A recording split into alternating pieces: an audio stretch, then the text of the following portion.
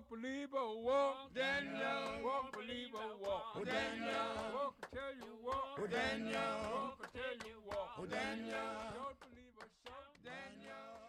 Hello, everyone, and welcome to this episode of Finneran's Wake. I am, with unbending commitment to the cause of great conversation, your faithful friend and host, Daniel Finneran. Thank you so very much for joining me today. If, dear friend and listener, you find the content on this channel enlightening, entertaining, soothing to the ear, or stimulating to the mind, please do consider subscribing to this channel and sharing it with friends and family. Here on Finneran's Wake, you'll find a lively assortment of guests from whom you can learn a great deal, or with whom you can simply beguile and pass your day.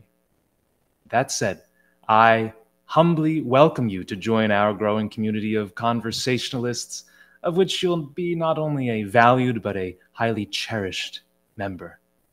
My distinguished guest today, with whom I'm very eager to chat, is Reid Mitenbuler. A prolific writer, Reid is the author of 3 extraordinary books: Bourbon Empire, The Past and Future of America's Whiskey; Wild Minds, The Artists and Rivalries That Inspired the Golden Age of Animation; and, most recently, Wanderlust, an eccentric explorer, an epic journey, a lost age, of which I have my copy right here, as you can see. Reid also contributes to Air Mail, The Atlantic, Slate, The Daily Beast, and Whiskey Advocate, as if the delicious libation of which he is both historian and connoisseur were in need of much advocacy. Reid, thank you so very much for joining me today. Thanks for having me on. Of course. The man in the portrait, you state in the prologue to your latest work, Wanderlust, demanded my attention. The portrait of which you speak is not that which adorns the cover of your book, this portrait, by which I was, not unlike you, upon first seeing it, absolutely captivated. The portrait, rather, that demanded your attention is suspended atop a majestic fireplace, on either side of which 2 heads of antelope are imposingly mounted. It's located in New York's exclusive Explorers Club, of which your friend Josh is a member, and to which, with the publication of this book, I have no doubt that you'll be granted admittance. The man, of course, is Peter Freuchen, the Danish explorer to whom you dedicate over 400 pages. Tell me, whether it's the portrait that you saw or the one by which I was totally enthralled, what is it about this man, about Peter Freuchen, and the image specifically, that demands one's attention? Well, so the first thing, Peter was almost 6.5 feet tall. So he's a tall guy, and that always demands attention. And it's hard to see in the photo that you have, the Irving Penn portrait, which I wasn't familiar with, actually, when I saw the painting that's above the fireplace in the Explorers Club. You can see in the painting, he has a peg leg, a wooden leg. You know, it's kind of pirate-like. So that demands attention. So you've got a really tall guy, he's got a peg leg. And in the painting, he's wearing, you know, a coat with a turtleneck, kind of a suit. He's got this wild beard. And really the thing that grabbed my attention really most fully was what, you know, you're in this place, Explorers Club, which has all these members like Teddy Roosevelt, Knud Rasmussen, lots of astronauts, Thor Heyerdahl, lots of illustrious names. So you immediately ask yourself, well, why this guy? Like, what did this guy do to get his painting over the fireplace in a place like this? And I go up to the painting, and there's a little plaque underneath, a little brass plaque that says Peter Freuchen. I've never heard of the guy. So I Google him. And all these crazy stories jump out of the internet. Now, you know, as with all things with the internet, you've got to be wary, you know, be skeptical. And, you know, there's a lot of weird false claims about him, but I could immediately tell there was a story, and it was a rabbit hole worth going down. And so I did. And I learned that he had written several memoirs. He had become a best-selling novelist after having all these adventures in the Arctic. He ended up in Golden Age Hollywood, where in the early 30s. He made what at the time was the most expensive, biggest extravaganza movie ever made. He later ended up in the Danish resistance during World War II. And, you know, there's a Forrest Gump quality to him. He's all over the world, popping up kind of in the background during all these great moments in history. So that's a, you know, a funny story, kind of a Where's Waldo aspect to the man. And as I learned more about him, the thing that really struck me is I realized that the entire 20th century, all the forces that shaped that time, political, economic, and cultural, they collapse down to the smaller scale of this man's life. So he becomes a lens for viewing this really interesting moment in history. And I decided that that's what the book would be. And I didn't want to write a biography per se, where you kind of do the nuts and bolts of like he was born here and there. It was really, I was like, this is an adventure story taking us through this really tumultuous period in history. And he's the perfect guide for going there. So that's what the book became. And it absolutely reads as such. It isn't a dry academic biographical sketch, although you know your material is flawlessly sourced and everything checks out. So it is historically very accurate, but it is really an adventure story. And like I said, the adventure begins with the jacket, with that Irving Penn photograph, which displays him in his pelage and that unruly beard and that countenance of sort of suspicion and haughtiness, and it's the way in which he's contrasted then with his, I think it was his third wife at the time, is absolutely striking, and of course is a testament to Penn's photographic genius. And she's wearing this Christian Dior dress. I think it's Christian Dior. She was a fashion illustrator for Vogue and had done the illustrations for the issue of that magazine that introduced Christian Dior to America. And she's wearing pearls, and everything about her so elegant and sophisticated. And there's that element to him too. You know, he's an explorer, and you associate him with this very rough world. And, you know, he certainly should be associated with that. But then he also, you know, Hollywood glamour, and he was a writer, and he lived in New York, and so he kind of went back and forth between these two worlds all the time. And so she helps round him out in that picture. It's like you see the glamour and the elegant, you know, this other thing that was also very much part of him. Like they're not in contradiction to each other. So there's a wonderful complementarity. And let me just show it one more time. I know it doesn't come through perfectly on the camera, but just so everybody can get an essence of what we're looking at. And to me, this is one of the photo and probably unknown photographs of portraits of all time. I absolutely love it now. And I feel as though I need this mounted on my wall. We are speaking now about Dagmar. Is that how you pronounce her name? Mm-hmm. Yeah. Okay. So Freuchen was thrice married, first to Navarana, an indigenous woman whom he met on one of his expeditions to Greenland, next to the Danish actress and publishing heiress Magdalene, and finally to the fashion illustrator and Vogue contributor Dagmar, with whom he poses so strikingly and is so obviously contrasted in the Irving Penn photograph that serves as the book's cover. So in what ways do you think each of these very different women influenced Freuchen, and what do you think it says about him as a man that he had such a varied taste in women, going from an indigenous woman who, as you describe in your book, used urine, I think, to cleanse her hair or to make herself more attractive to a man. And then that was another Inuit woman who. Oh, I'm sorry, that might have been the first Inuit woman. From southern Greenland. So Freuchen got around. Let's just put it that way. Yeah. So moving from a woman who used urine as a perfume to a woman who was using Chanel and Dior perfumes on her own body. So the question is, in what ways did these very different women influence him, and what does it say about this interesting individual, Freuchen, that he had such a diverse taste in women? So all these different ladies symbolize something about him. The man contained multitudes. You can't really put Peter Freuchen in a box. And you can't do that, with his politics, which could be all over the board. He liked to be a contrarian. So if he was in a conversation with people on the far left, he would kind of strike a chord that would strike people as a little more right. If he's with people who are a little more conservative, he would strike a chord that, he'd sound like Karl Marx or something. I can't put him in a box politically, culturally. He was a very heterodox thinker. His relationships with all these women were very different. But they all reflect some different part of him. He's a kaleidoscope, really, like a prism, and he refracts all these different colors. And so Navarana, that first marriage, he was drawn to the north as a young student. He had been a medical student and realized that was not the life for him. Drops out of school and goes on his first expedition to Greenland. He's there for several years.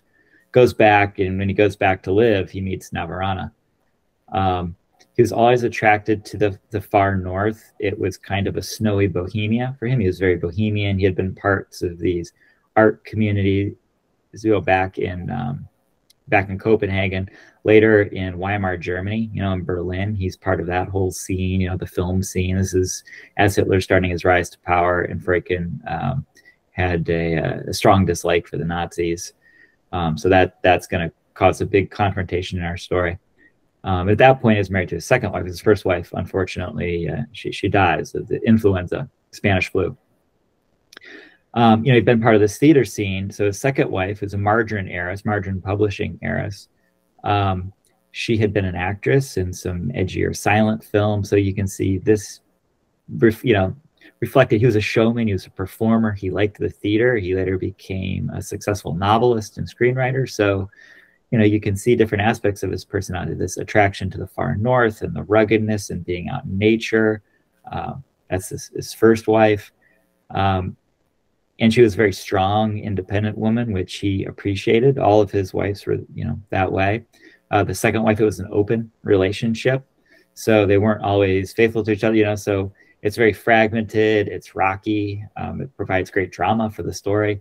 And then the third wife from that Irving Penn photo, Dagmar, what's interesting about her is I feel like Freuchen learned a lot of lessons about how to be in a relationship. His relationships up to that point weren't always smooth. And he's much older when he meets Dagmar. And in a lot of ways, she's a perfect fit for him. He had kind of learned how to relax a little bit, live around other people. They just found a groove that seemed much more comfortable than his first two marriages could sometimes seem. So he was divorced to the second wife. And so in a way, she's representative of someone who's learned a lot. And this was kind of a redeeming second chance, or more accurately, like it's a third chance for the guy to have a more functional marriage. Yeah. And it's interesting because you describe the liberality with which women were shared in the Inuit culture. I don't know if that's the proper way of phrasing it, but I was surprised to learn that, especially among the adventurers European adventurers or American adventurers who went to Greenland, it seemed to be the case that the indigenous people, maybe the men especially, would encourage the women to. I don't know exactly what the relationship, how one would describe the relationship. You're treading on the minefield here. Yeah. I don't have the proper socio-cultural words to express it. But if I understood it correctly, it was almost as though when the men would go out on their excursions, women would maybe be appointed to them, or women would be left behind to comfort the men who were still on the base and the settlement. Do I have that roughly correct?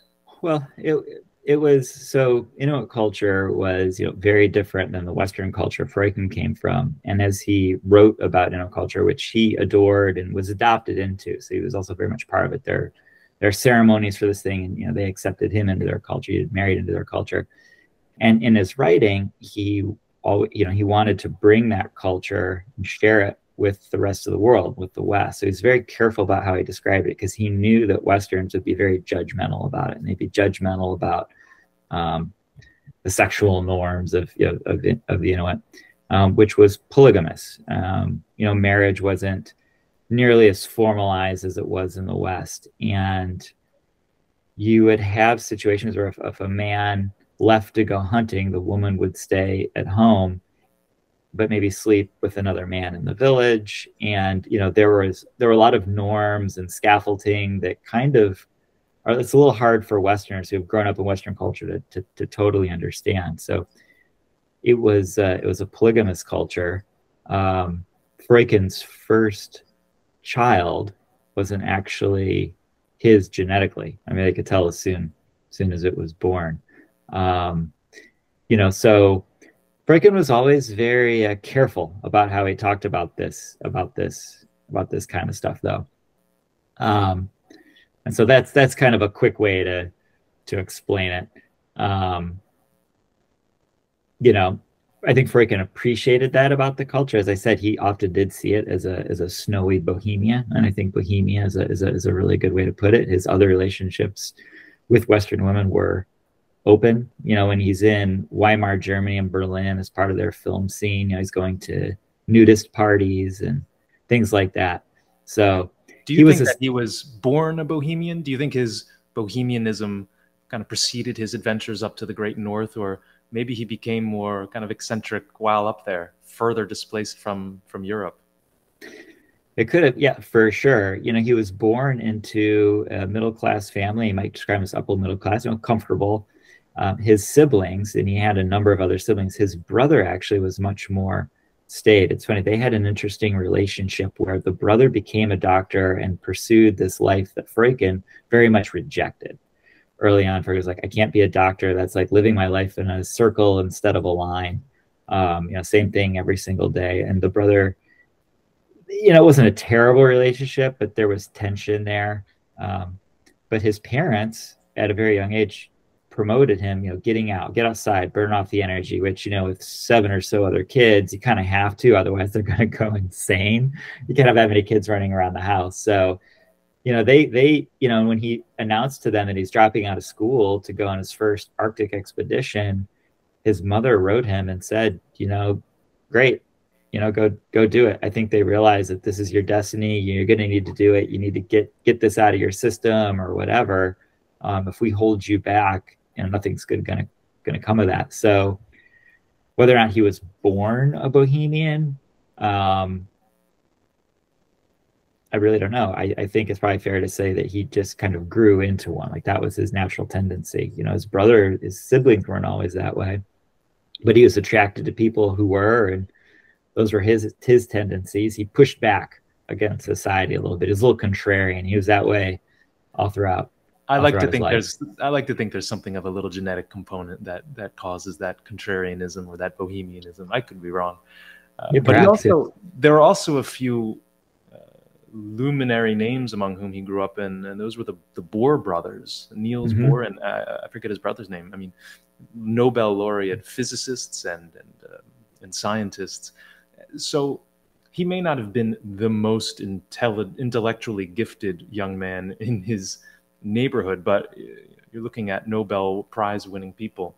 Yeah, he was definitely very smart, very intellectually gifted, but I think I used the line in the book that when you're in school with the genius Bohr brothers, you know, who later work on the Manhattan Project, and I mean, well-known geniuses, it's like trying to swim in the frothy wake of an ocean liner. It's kind of like, how do you compete with that? It gave him a bit of an inferiority complex, he wrote, you know, like, and it's a little unfair, right? It's like being in school with Albert Einstein. And so if you're comparing yourself to that, it's like you're screwed, right? So he was very smart, and he was a bit of an autodidact. You know, he read a lot, he read voraciously. He just didn't like to learn in stuffy classrooms.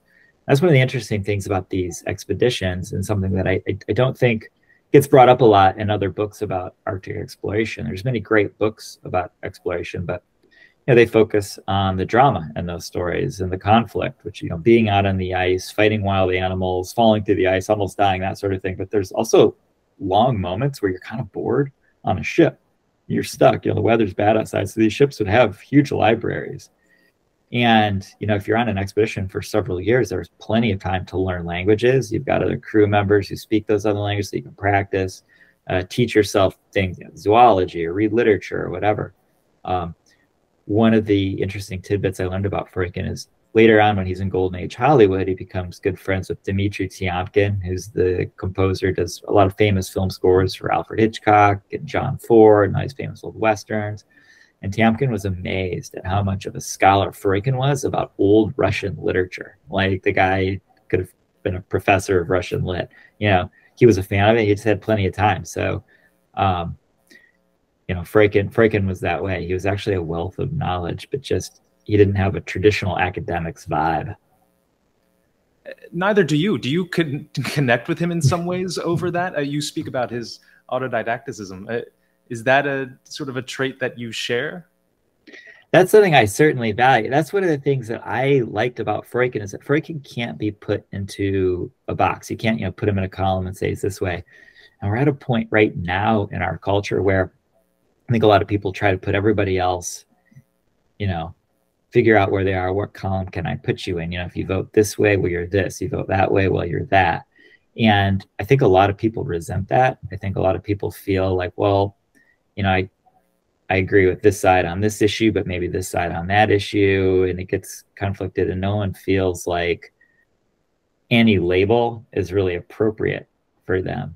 And that certainly applies to Freuchen. So, when we say that Freuchen is unique, and he certainly is unique, that's not something that makes him different than the rest of us. It actually is something that makes him the same. And so when I'm reading about him and, in one crowd, that maybe he has like similar politics too, but they're just talking a hard line. So he kind of starts countering. He's like the fish swimming upstream. He likes to be a little contrarian. I certainly identified with that. Like it was a natural aversion to groupthink and this kind of hive mindedness. But I think a lot of people, that kind of resonates with them. So in that way, I found Freuchen a very kind of universal figure that a lot of people would kind of like, because we all have a little bit of that in us sometimes, or a lot of us do.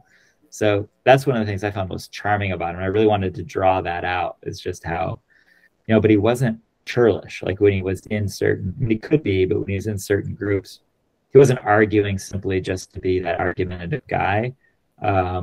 There was a charm to him and a sense of humor. He was prankish. He could be a little raconteur, and that kind of softens that impulse, I think. Yeah. It's funny to imagine a hulking man at 6'5" to be impish, but in some ways, maybe he was a little bit impish.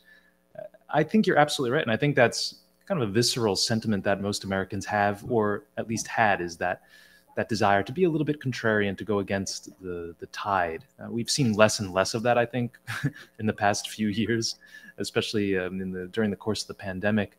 And of course, having lived through that period of history, the past couple of years, I wonder how figures like Freuchen would respond to things like this. How do you think he would respond to, let's say, the COVID-19 pandemic? A guy who's, staunchly contrarian, very masculine and very hardy. He's cut off his own foot because of frostbite. He's suffered long winters in isolation, essentially in an igloo. How would he react to a more modern issue like that? How do you think? So during the 1918,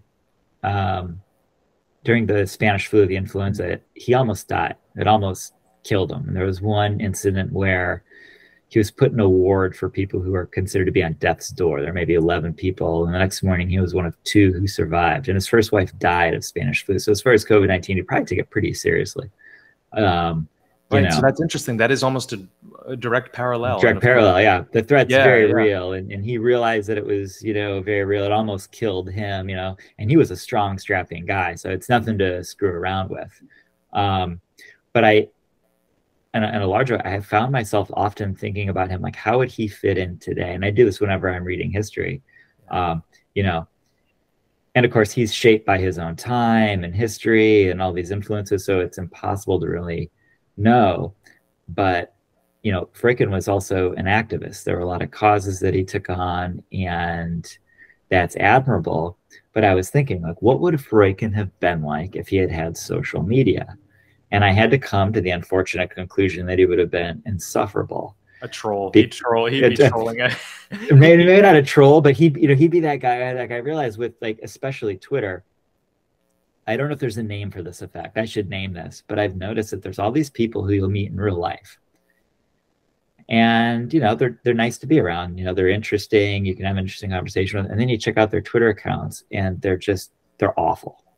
And even if you agree with their politics somewhat, it's like you just don't really appreciate having them forced down your throat. And it's just obnoxious. And I've seen, there's people I know that I'm good friends with who are lovely people. And then I see their social media accounts and it's like, what a jerk. And I worry that he probably would have been that way. And there was an incident in the book where he was going around, and this is after the Nazis occupied Denmark, and he's living in Denmark. And he's going around being very loudmouth, talking about the Nazis. And sure enough, yeah, of course you agree. But someone takes him aside, a friend takes him aside and says, cool it. This is a moment for quiet action as opposed to just sort of loud talking. In a sense, he was kind of virtue signaling. Well, he's not really doing anything. He's just putting on a lot of loud talk. And, Freuchen takes it to heart. And, today you have a lot of people who want everyone to take a very public stand on every issue. And it's like, well, silence is violence. And you kind of sit there and you hear it and you're like, I kind of take it as violence, that you're not being silent, that you won't just shut up for a minute. And so, I think of Freuchen sometimes in those terms where I'm like, what would he have been like? It's easy that he could have been very obnoxious. And I'm really glad that, we didn't have to see him that way. If that's how he would have been. I mean, who really knows for sure? We don't know for sure. It's just fun to speculate. It's such a fun, I don't know if you'd call it a counterfactual. It's not really that, but it's such a fun game to play to displace these figures from their place in time and to implant them in the current age, especially, or in any age, but the current especially. And that's sort of why I ask that question. I ask, okay, well, how, given his characteristics, how would he respond to an international emergency or to a big political upheaval? And in some ways, we know, without, of course, social media, because you mentioned his politics regarding that orientation. He aligned himself with the Social Democrats. He was no great fan of capitalism, but he was also but also very capitalist. He was very capitalist. He ran a trading post. Exactly. And he was a capitalist in Greenland. And then, of course, he was a novelist selling his books and his works. And then he went into Hollywood. But simultaneously, he was little impressed by Soviet-style communism. Right? He traveled extensively, as you note. He went to Bolshevik Russia in the early years, of Lenin and Stalin's regime, and then he also, like you said, was in Germany, in Weimar Germany, which was culturally a very ripe place, but of course politically was taking a very dark turn. So, I find the fact that he's uncategorizable one of his great attributes, and I always try to inhabit that as much as I can without being contrarian for the sake of being contrarian. You want to be difficult to place, I think.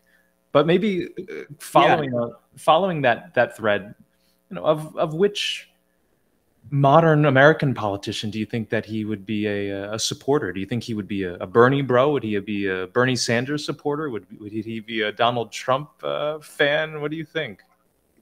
It's interesting. Well, what's funny is you bring up both Donald Trump and Bernie Sanders, and this is a conversation that a lot of people kind of seem to ignore several years ago. It's just how much overlap there can actually be between those two political groups. There's a certain populism among both of them, and those two people are very diametrically opposed, very different. But among certain parts of their supporters, there's actually a lot of overlap that I find really interesting. The thing that I found admirable about Freuchen is that he seemed to be very flexible in his thinking. Like if he witnessed evidence, that would change his mind on an issue, he would kind of follow it. Communism is a perfect example. His politics were very lefty, early on. He was part of Scandinavian, the Social Democrat, which is very different than being a communist. Sometimes those degrees of differences don't always get parsed out when Americans are talking about them. But early on, he was very curious about communism, just like a lot of people were. It was this new form of government. A lot wasn't really known about. A lot wasn't known about what was going on in the Soviet Union, and you have this in the United States too in the 30s. The 30s, you're mired in the Great Depression. It's terrible. You've got a lot of Americans who are like, this is not working. This capitalism isn't working. So they became curious about communism. This is something I talked a lot about in my second book, Wild Minds, on animation, because a lot of animators later got blacklisted under the Hollywood blacklist for flirting with communism. But that's something that in America, fortunately it's protected. You can go and explore. You can talk. It's not like it's verboten. You can't talk about it. Or at least that's the way it should be. And Freuchen was very intrigued by communism, but as he's on a couple of different occasions traveling extensively in the Soviet Union, becomes pretty critical. He sees he sees that Stalin-style communism is a mess, and actually, quite frankly, it's murderous. And he wrote about that later, and you can see it in his personal correspondence with some American friends who also were very curious with communism. He's kind of looking at the excesses of two different forms of government when they're both taken into their extreme form, and he's very critical. So in a lot of ways, his thinking was moderated. So when you ask me what kind of politician he would be, I'm like, well, would he be kind of a centrist and, moderated? Would he? It's hard to say, So you'd really have to look at him on certain issues. It's funny, this gets back to his contrary nature. So he's up in the north and he's living off the land and he's constantly eating animal. I mean, the diet among the Inuit is all meat, especially the far northern Greenland Inuit, just meat. Freuchen has killed thousands of animals in his life because he had to. That's how he lived, as he survived. Goes back to Denmark and he takes on this cause. He looks at the production of foie gras, where you're force feeding a goose, and a lot of people think it's very cruel to get the liver really fatty. You jam a tube down this animal's neck and you're feeding it cream. It's buttery. And he led a campaign to get it banned in Denmark, which was successful. So here you have someone who's killed 1,000 animals, but also, in the way of thinking, it was, animals shouldn't suffer. They respected the animal. This is giving us life. Way of thinking of hunting like that. And Freuchen certainly was, he took no great pleasure in killing.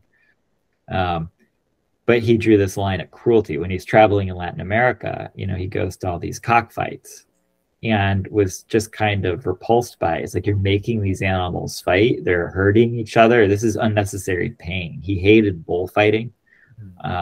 He just thought that it was kind of backward. So, he looks like the ultimate kind of traditional, masculine guy. He looks like a pirate. But in a lot of ways, his thinking was very flexible about these issues, and he could be quite sensitive. And what's funny is his voice was so soft. You think he'd have this 10-acre voice, a big booming voice. But when you hear recordings of him speak, like in the movie he made, it's called Eskimo, he plays the villainous sea captain. He totally looks the part. But when you watch the movie, he's not the greatest casting because he's got this soft, almost sweet voice. It's not great for putting in. There are extant recordings of his voice. I wasn't sure when you described the film. Of course, it was one of, I think at the time, one of the most expensive productions that Hollywood was putting out. And it wasn't particularly well received, I think, critically or commercially. It was mixed reviews. Kind of broke, made a small profit, kind of broke even. But it's not really well remembered today. No. It's been forgotten, and can't find it on streaming. And I looked. Is it a silent? I mean, I suppose not. But my supposition was that it was a silent film and that he couldn't be heard in that. But I'm obviously wrong. So he had a soft voice. Yeah, no, you can hear him in it. It's not a silent film. So originally, when he wrote the novel, it was in the 1920s during the silent era, and it started out when he was working with some German film companies to make it. It was going to be silent, and then that's a really fun part of the book. Al Jolson's the jazz singer comes out. Also, the talkies are in, and it's this big moment in Hollywood history. That's right. And Joe May, the director who in Germany was working on it, is like, this is going to be the future. We can't make a silent film. MGM gets the rights and they want to make it into a big extravaganza, and they filmed the whole thing. Great portions of it in Inupiat. They wanted to use the original dog, and they used intertitles to translate. And then Freuchen speaks, his English was quite good. So yeah, no, it's not a silent film. It came out in 1933. And you can hear him, and you can also, if you go to YouTube, you can see him on the $64,000 Question near the end of his life. He's on this famous game show, and you can hear his voice that way. In how many languages was he fluent? Do you know? I'd have to count. Like a lot of Europeans, he was fluent in obviously Danish and English, spoke a little bit of German. And then he was also very fluent in some Inuit dialects. Yeah.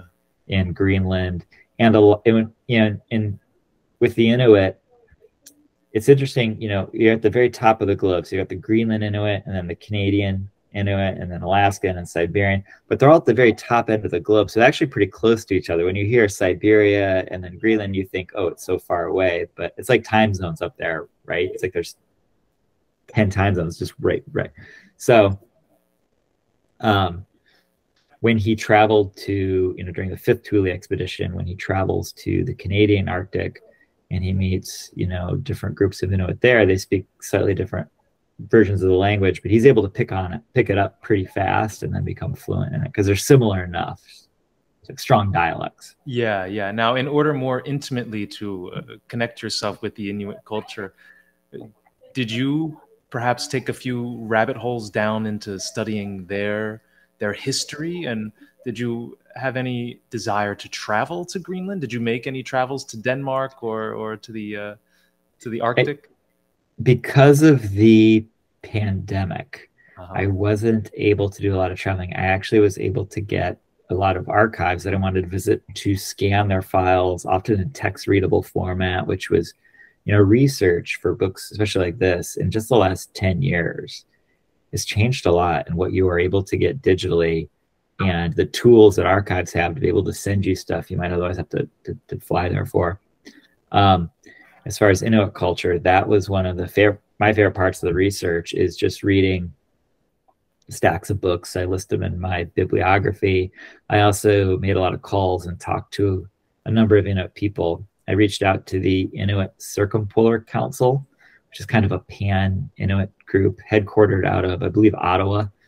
And through them was introduced to, academics or just regular Inuit folks, just to get a range of opinions. And it was very interesting to talk to them about Peter Freuchen because some of them were already familiar with him and knew of his work. And they generally really liked him and respected what he had done. And it was always a little surprising to hear their opinions about him. So that was interesting. I'm trying to remember the name of the food. It began with a P.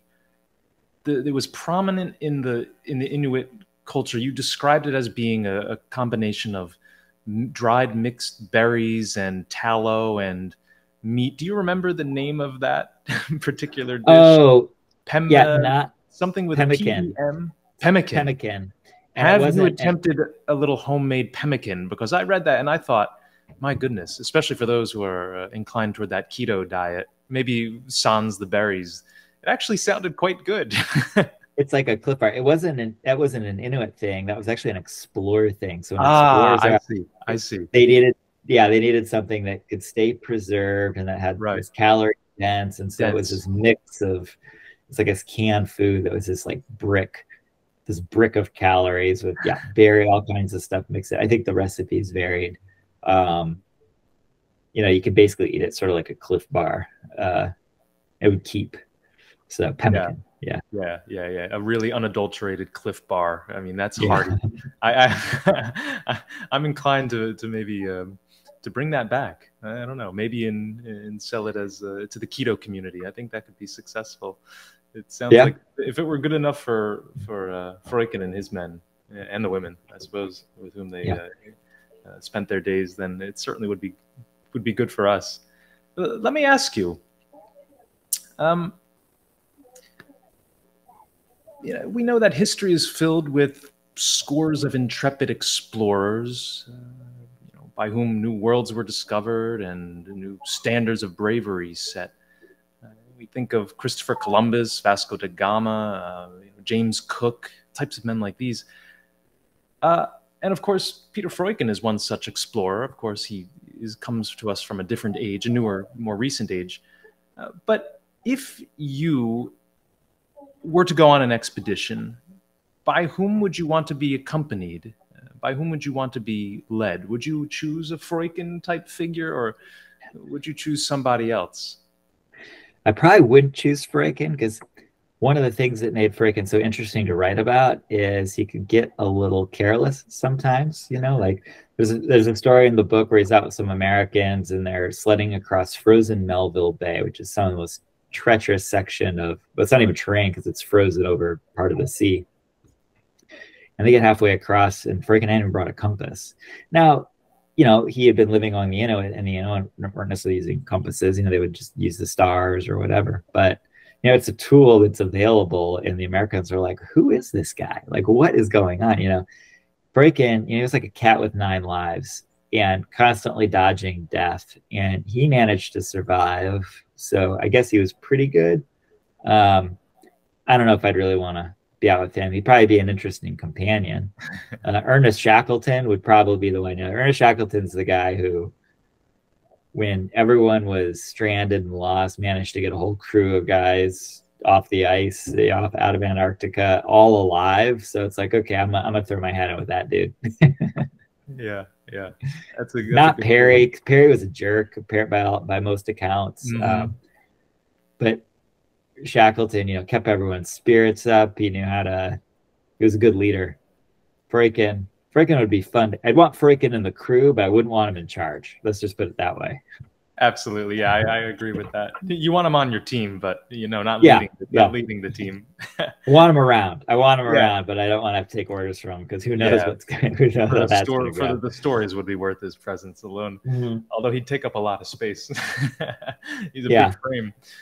Now, during one of Freuchen's expeditions, you describe an extended period of time during which he was almost entirely isolated from the rest of humankind. He was buried somewhere deep in the Arctic at, I think, one of the outposts, deprived of any human contact. And aside from maybe a few books, pretty much without any form of entertainment.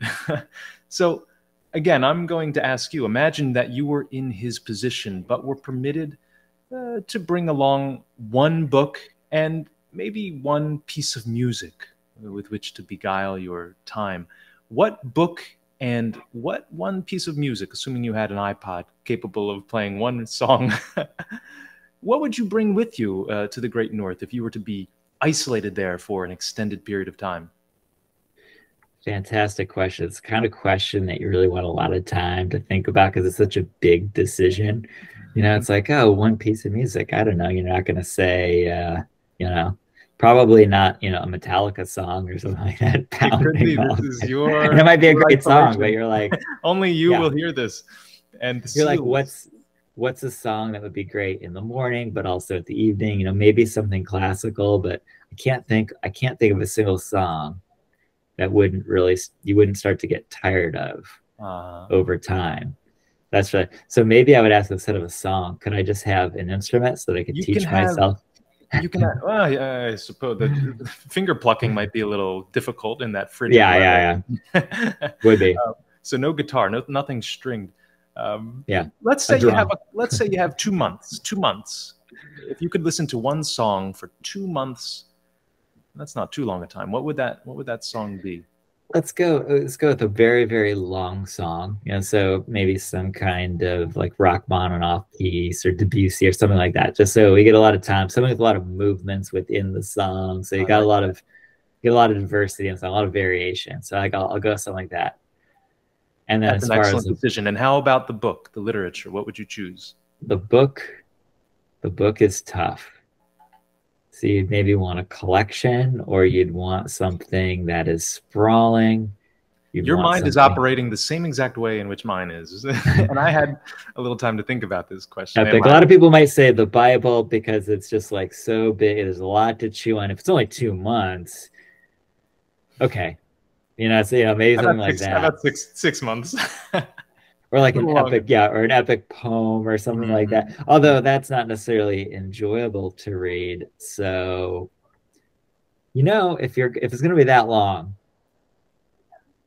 the encyclopedia, like the 1911 Encyclopedia Britannica, which is many books, but sure, you're not going to necessarily get through it all, and it could be a lot of fun. That's an excellent. So those are my off the cuff. Those are excellent off the cuff. I mean, it's not an easy question, and of course, many judgments will be rendered based on your answer to that question. Not only by yours truly, but the wider audience. So, with a little bit of forethought, my response would be for the music. I would want Vivaldi's Four Seasons as a reminder that 3 seasons do exist elsewhere in the world. And I would cheat a little bit. I do have a single volume of all of Shakespeare's works. It's a big book, big hefty book, real small print. But I do have a single volume. So again, it's cheating a little bit. It's not, I guess, one story, but that would be my choice.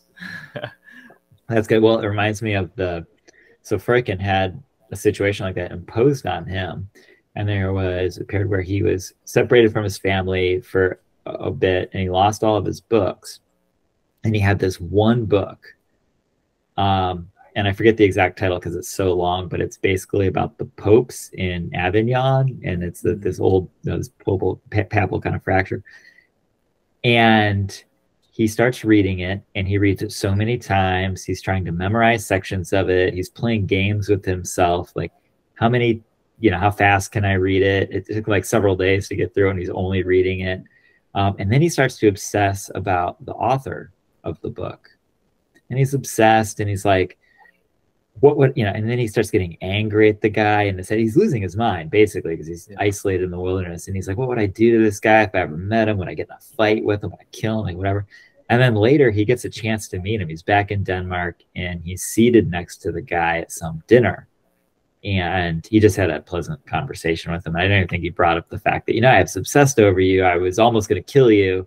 And as I was reading that passage, I was eager with anticipation to know exactly what this hulking man would do to this, I'm assuming, diminutive author, academic, writing a book about, Avignon and the papal season. Nothing. And the answer is nothing. No, he had a perfectly cordial interaction with him. So it was sort of anticlimactic. But again, he was in a strange state of mental unease in that isolation. So I recently sat down with an interesting figure whose final recording I haven't yet posted, but his name was Barry Brown, a man to whom the nickname, the Bionic Bull Rider, was, I think, fittingly applied. You mentioned bullfighting. He was a bull rider. And in our conversation, he talked about the cowboy spirit. And that kind of struck with me. It struck a kind of a very American chord. And it's vibrated ever since. Freuchen certainly had the explorer's spirit. How would you define that type of spirit? What is its chief characteristic? So for Freuchen, it was restlessness. Like he's like a shark, right? If it stops swimming, then it dies. So he was, always going from place to place. He was very curious to see, and that's the second part, is his curiosity. He was an autodidact. He was reading a lot. He wanted to see places. He liked meeting people. One of the interesting contradictions about him is here's a guy who is pulled to the most isolated places on Earth, yet could also be very social. He kind of went back and forth being an introvert and an extrovert. He liked both. It wasn't like, I'm a country guy, not a city guy. He knew that his image was wrapped up in, his image of being the guy kind of out on the range. But he really was, so he kind of played up to that. But he was both. So he had this restlessness, and he was just kind of naturally curious. And the third thing, this is kind of a lesson I guess a lot of people could take, is he's sort of someone who always said yes. Like if an opportunity came his way, he didn't find an excuse not to do it. It was always like, yeah, I'll do that. So I think that is part of the explorer spirit. Another part, and you don't see this in Freuchen as much, but there was a competitiveness with all the other explorers around Freuchen. Like we talk about Cook and Perry competing to be the first to achieve something, the first to the North Pole. They were going for glory, and there's lots of different aspects of that glory. And Freuchen too, he had a couple kind of near firsts or, great accomplishments. That's something I found interesting about Freuchen. He's a bit like the Scottie Pippen of explorers. It's like he's in the shadow of other explorers almost always. And as living in their shadow, he's not always the main star, but his stories are really interesting. In a lot of ways, more interesting by being that person who's not always getting the credit or not always, in the spotlight, because he's struggling a little bit more. Yeah. And before the donning of the wooden peg leg, he probably could have held his own against Pippin with his height and his athletic prowess. Yeah, you're 6'5". He would have been a good guard. Oh yeah, he would. Yeah, in today's game, yeah, I could see it. He was completely uninhibited. I mean, with that restlessness and that competitiveness, and you talk about that early in the work. All of these explorers and these adventurers, I think, are in some degree motivated by the glory. There's a Greek term. It's thumos. It's this spiritedness that is a vital driver to, let's say, I guess it's commonly associated with that masculine energy to go out and to seek and to conquer and to obtain honor and glory. And as I was reading your description of him, that word continually kind of popped into my mind, that thumos. He really exhibited that in a striking way. And I think that's an important characteristic that we can derive from him and hopefully implement in some small ways in our daily lives. Of course, we might not be going out to uncharted territories and establishing colonies or trading outposts, but I think of ways that we can take some of the things that he did and try to refract them and implement them in our own life. And I think some of those things, if implemented in moderation, the kind of the restlessness, the competitiveness, the glory seeking, could be good, could be wholesome, could be edifying in a lot of different ways. Maybe your thoughts on that? Yeah, the one takeaway, a big takeaway I got is, so while I was working on this book, the pandemic was raging, a lot of lockdowns were happening, and a lot of people were more and more living their lives online. And they're in these digital echo chambers, and I feel like social media is a pretty toxic place. It's like pushing a lot of people to extremes. It otherizes people.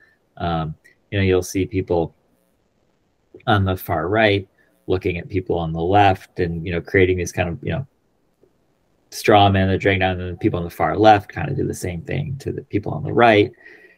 And it's, I saw that. And this is because we're isolated. Like, we're not actually connecting with those people, where it becomes really apparent, like, oh, we actually have a lot of things that are shared. There's maybe a few things we can disagree on, but if we're coming at each other with that foundation of what we share, it's much easier to have those disagreements. Social media platforms, especially, sites like Twitter, the only way they're really profitable is they have to breed this kind of divisiveness and controversy. And so, during the pandemic, I'm seeing this, and it's very angry and rancorous. And I had the pleasure of being able to go back every day, and I'm researching and get to go back into this story. And I see someone who doesn't have any of those tools, those platforms. And he was forced to live his life very much in the moment, very much in the present, where he's interacting with people, face to face. And it was a reminder to me of the importance of that, of really getting out there and getting to know other people. It's usually not as alarming as you think it's going to be. So that was a big takeaway for me. And I was never a big poster on social media, but would lurk a little bit. There was a period I think you could say I was a little addicted. Waking up and you go to it and you're just kind of doom scrolling. And I cured myself of that habit. You know, it is like an addiction. It's a cancer really on our culture. So for me, that was a lesson. I was like, be more present, especially with the people, you know, you're around, your family, daily life. That was a big takeaway for me, a lesson I could take. And Freuchen was, of course, forced into that. But seeing it through my research, it made me hunger for it. You know, it gave me kind of a nostalgia for that moment, that part of time where things are a little more localized and a little more present, personal. So I tried to push some of that back into my life. I know it would be difficult with the exigencies of working as a writer and author, you know, having a family and having obligations. But have you considered going on any sort of a silent retreat or doing anything like that in a really deliberately meditative way because of your experience with Freuchen? Oh, those do seem lovely. I've never done one. Couldn't really afford to do one for an extended amount of time because of obligations and everything else. But I would be curious. I did notice that when I broke myself of social media, really just got off of it cold turkey, I started reading older novels again. And a lot of the novels I was picking up when I was on social media, I tried reading and I realized, oh, I've just gotten through 10 pages of this and I can't tell you a single thing that happened. It breaks your mind. I was distracted. Astonishing. And you're an author. I mean, you write prodigiously and you write wonderfully, and it's had that effect on you. Yeah. Yeah. And so then I went back and a specific example, Somerset Maugham's Ashen. I read the book and I tried reading it a few years ago, and it's one of those books I was like, I just read 10 pages of this. I can't even tell you what happened. I get off social media and I pick it back up. And then it's this wonderful story, because I started wondering about that. I was like, wait, I read these kind of books when I was much younger and would lose myself in them, would totally get into the story. Like, why isn't my brain doing that now? Kick social media. And I might go on it a couple minutes a day, check up a couple things, do a couple quick, you know, but I'm really not on it. And it gave me back the joy of reading and focus. That's what I got when I kicked it.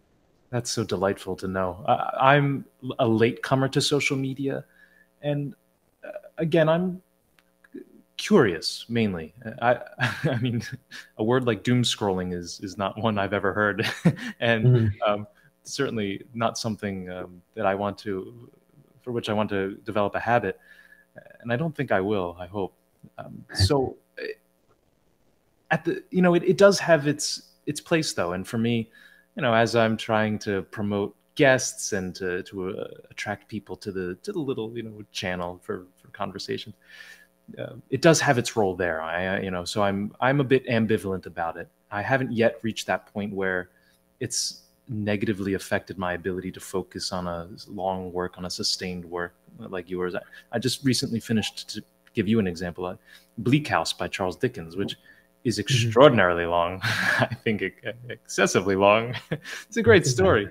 Yeah, I mean, I didn't want to read it just to be able to flaunt the fact that I did read it. I mean, it's widely considered as his magnum opus, the great work of his oeuvre, and it is a great work. But oh goodness, I mean, it's a tough, long read.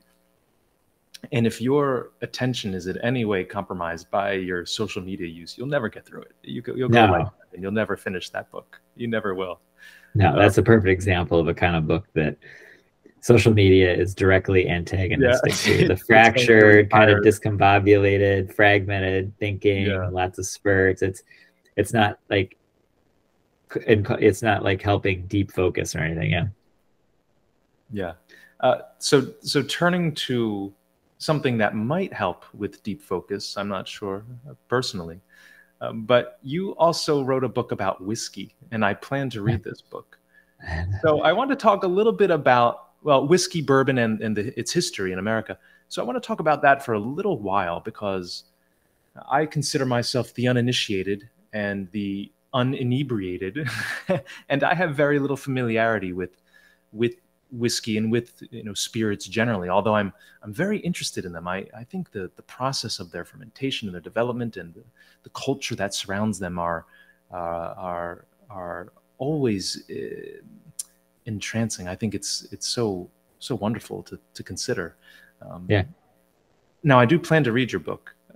Years ago, I shouldn't say years, months ago, I read a book by the professor of politics at Villanova University. It was called Smashing the Liquor Lobby, I think, all about the Liquor Machine. Yeah, I remember seeing this book. I'm sorry. Yeah. Smashing the Liquor Machine. So I actually had Mark Stratt on this little channel, and we discussed his work, and I was just fascinated to know the long history of mainly the imperial use of or abuse of liquor, both domestically and in far-flung colonies, in order to, numb the people and also exploit from them taxes and other sorts of things. So maybe we'll get into that, the darker side of spirits. But can you just give us a brief overview? What is the difference between whiskey and bourbon and rye and scotch and all these kind of derivative drinks? To the ignorant folk like myself. Well, so bourbon, rye, whiskey, those are all, or scotch, those are all styles of whiskey. So the same way we've got beer, we've got Pilsner, stout, they're just different styles of red wine versus white wine. And bourbon is a very American style of whiskey. So is rye. Scotch is obviously, Scotland. They're all made from grains, and the grains are cooked and then fermented to make what's essentially beer, and that beer is distilled so that you get the spirit. And scotch is primarily usually malted barley, and then in the US, bourbon is at least 51% corn, usually with a little bit of rye mixed in, also a little bit of barley. Rye whiskey is at least 51% rye. It can be 100% rye, but it's at least 51% rye, and there's sometimes a little bit of corn mixed in. And then it's aged in a barrel, a charred, barrel. It gets a lot of its flavor actually from that barrel, and a lot of other things happen while it's in the barrel. So that's basically what whiskey is.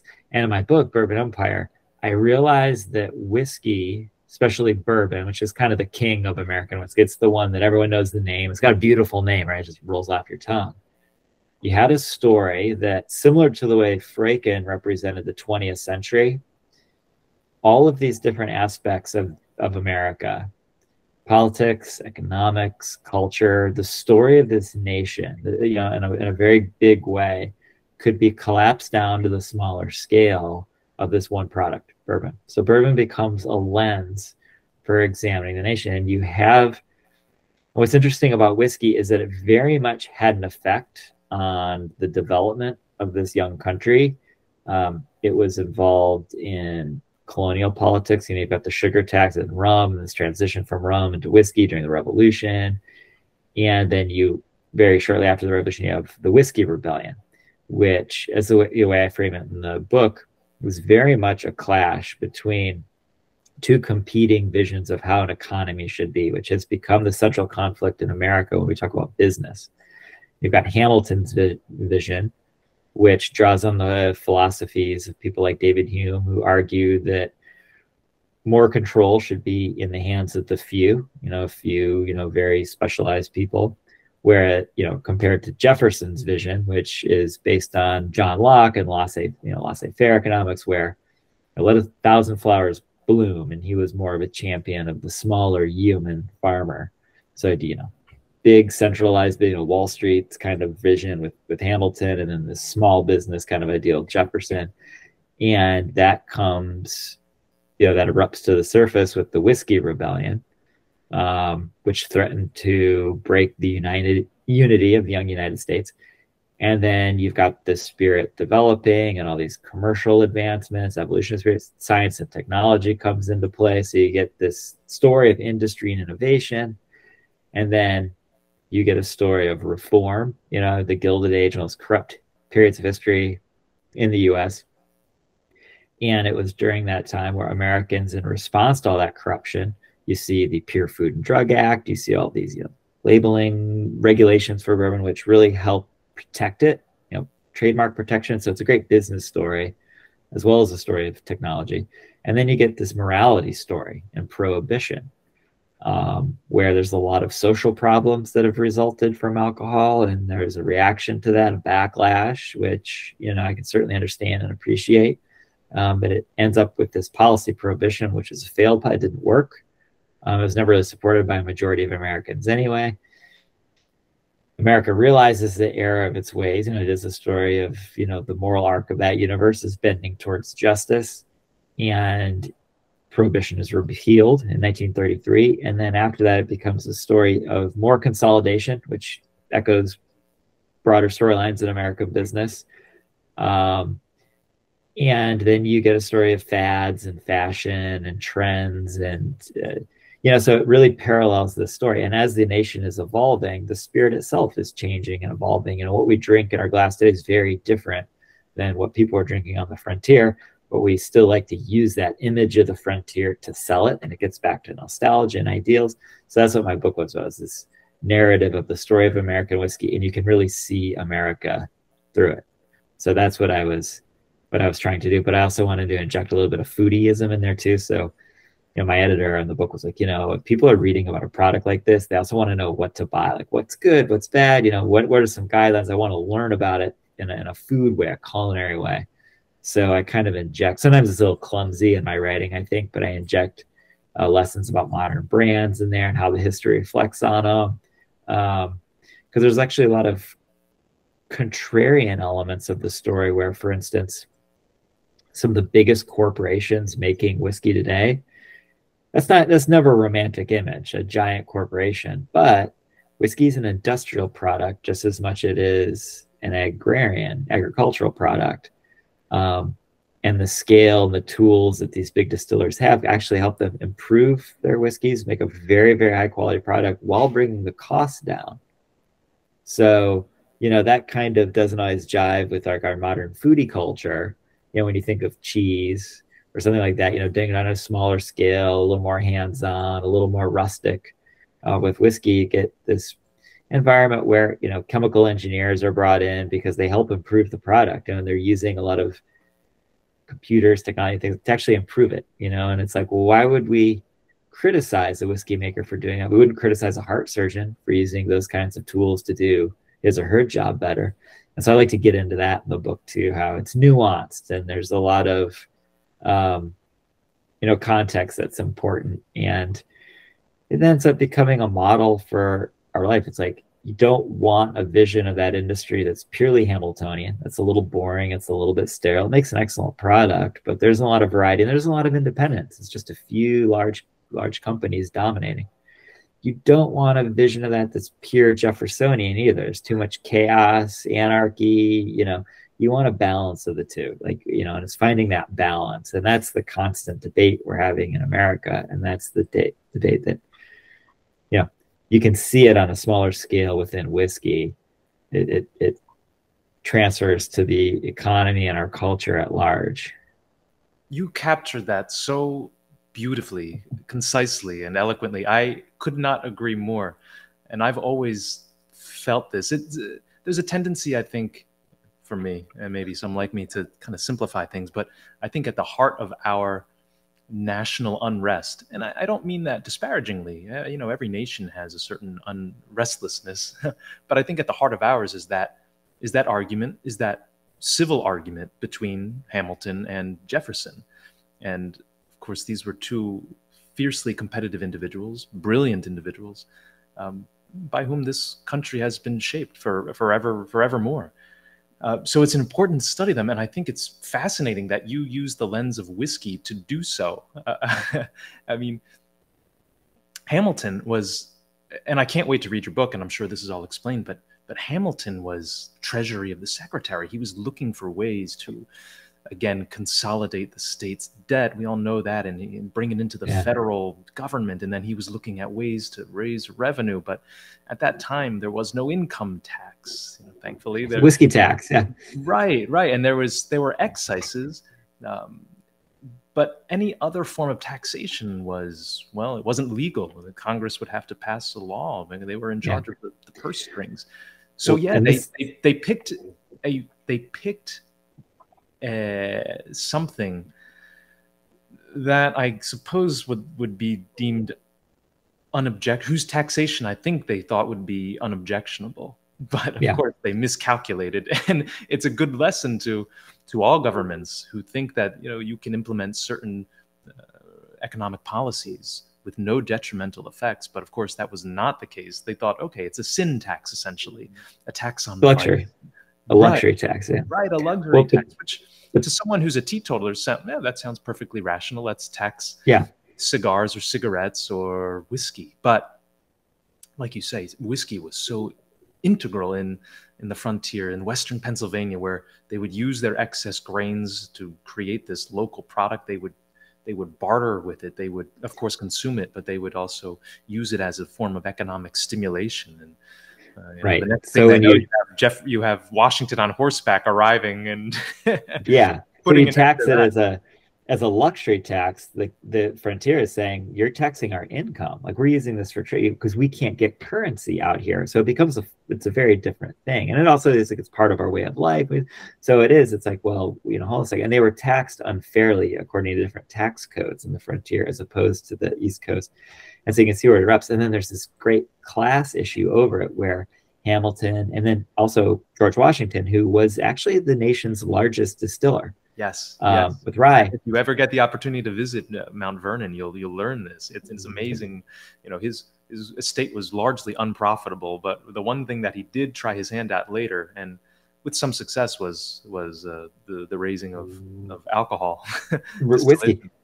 Yeah. And what was interesting to me is, you know, Washington wasn't a big drinker. You know, he was very moderate, and what he did drink was, you know, let him Madeira, you know, imported wines, and a lot of, and so was Jefferson. Even though Jefferson was a champion of small unit farmers, a big wine guy, and he kind of hated whiskey. Hamilton certainly hated whiskey, and the Whiskey Rebellion was about more than just whiskey. You know, it was about ownership and control going to these East Coast based financiers. So they're really losing independence and control. As you still see that today, I think, you know, in all these parts of the country, and they're acting against that with good cause. You know, the balance doesn't seem to be quite struck.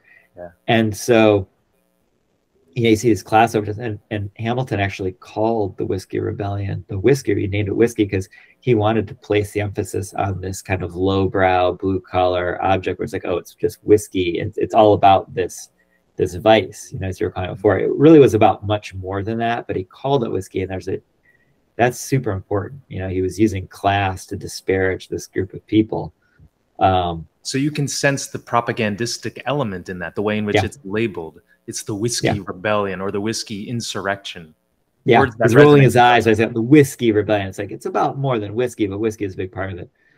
What I thought was fascinating is then when the whiskey tax was brought back after the Civil War to pay, because Jefferson, once he was elected president, does away with the whiskey tax, which provides an environment where whiskey then was allowed to flourish. And you had a lot of producers who experimented. You see a lot more specialization coming in the industry where people really learned. They started leaning into the culinary side of it, making something that tasted really good and was safer, and there was a lot of craft involved. Civil War, the tax goes back in place to pay for this horribly expensive war. And all of a sudden you've got a tax that for the next 40, 30 years or so, it's responsible for a third to almost half of all of the federal government's income. Oh my goodness, I am astonished.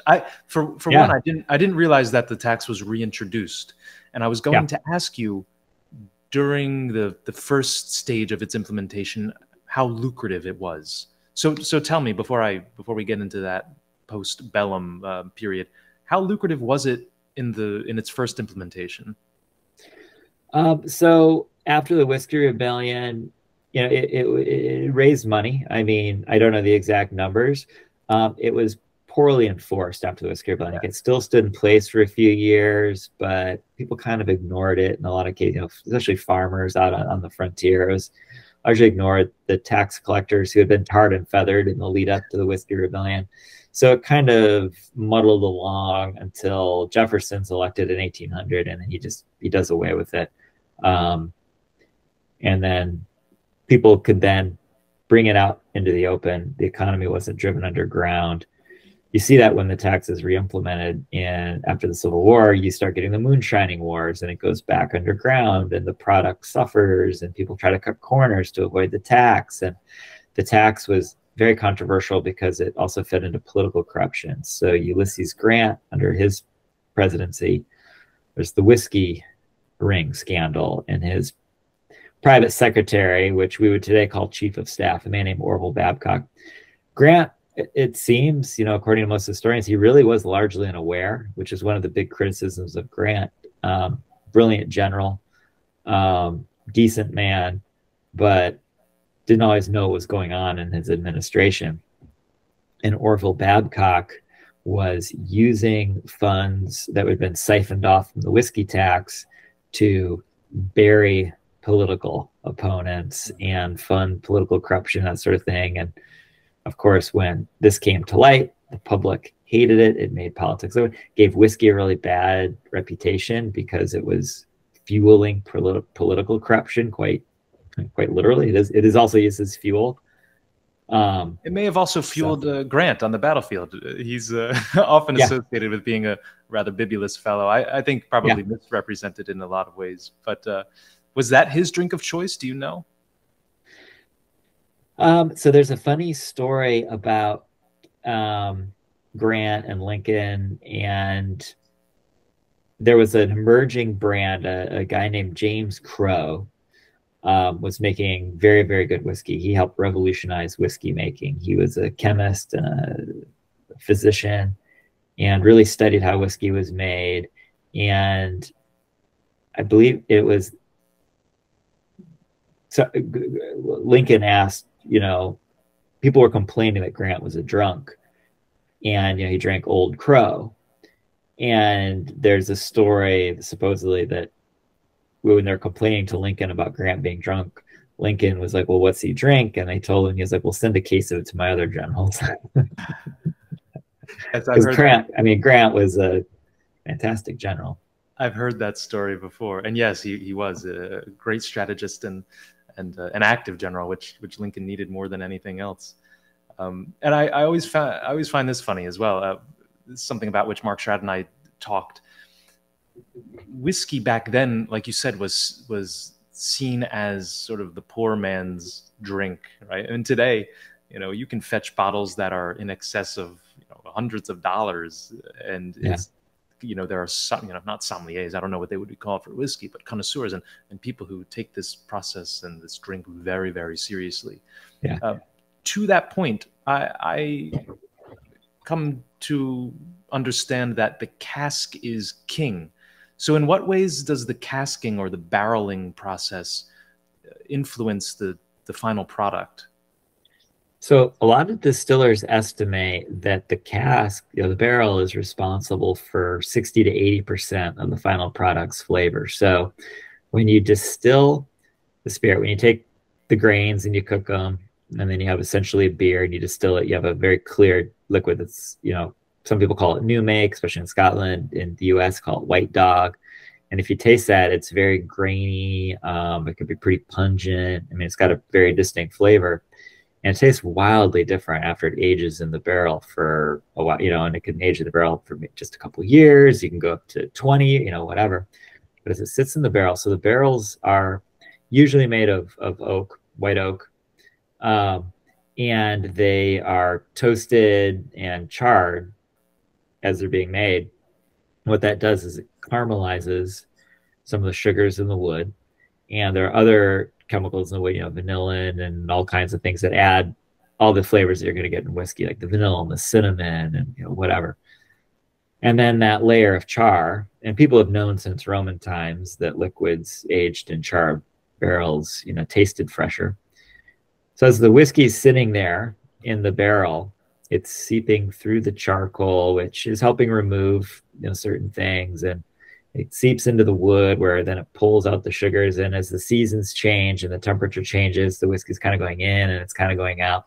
At the same time, you have all these other chemical processes that are happening, like esterification and oxidation. A little bit of air will get into the barrel, a little bit of the spirits will evaporate, and it depends where the barrel's sitting in the warehouse. If it's a very hot section of the warehouse, you'll lose a good 5% a year, so that after 10 years of aging, you might only, have half or even less the liquid that you put into the barrel.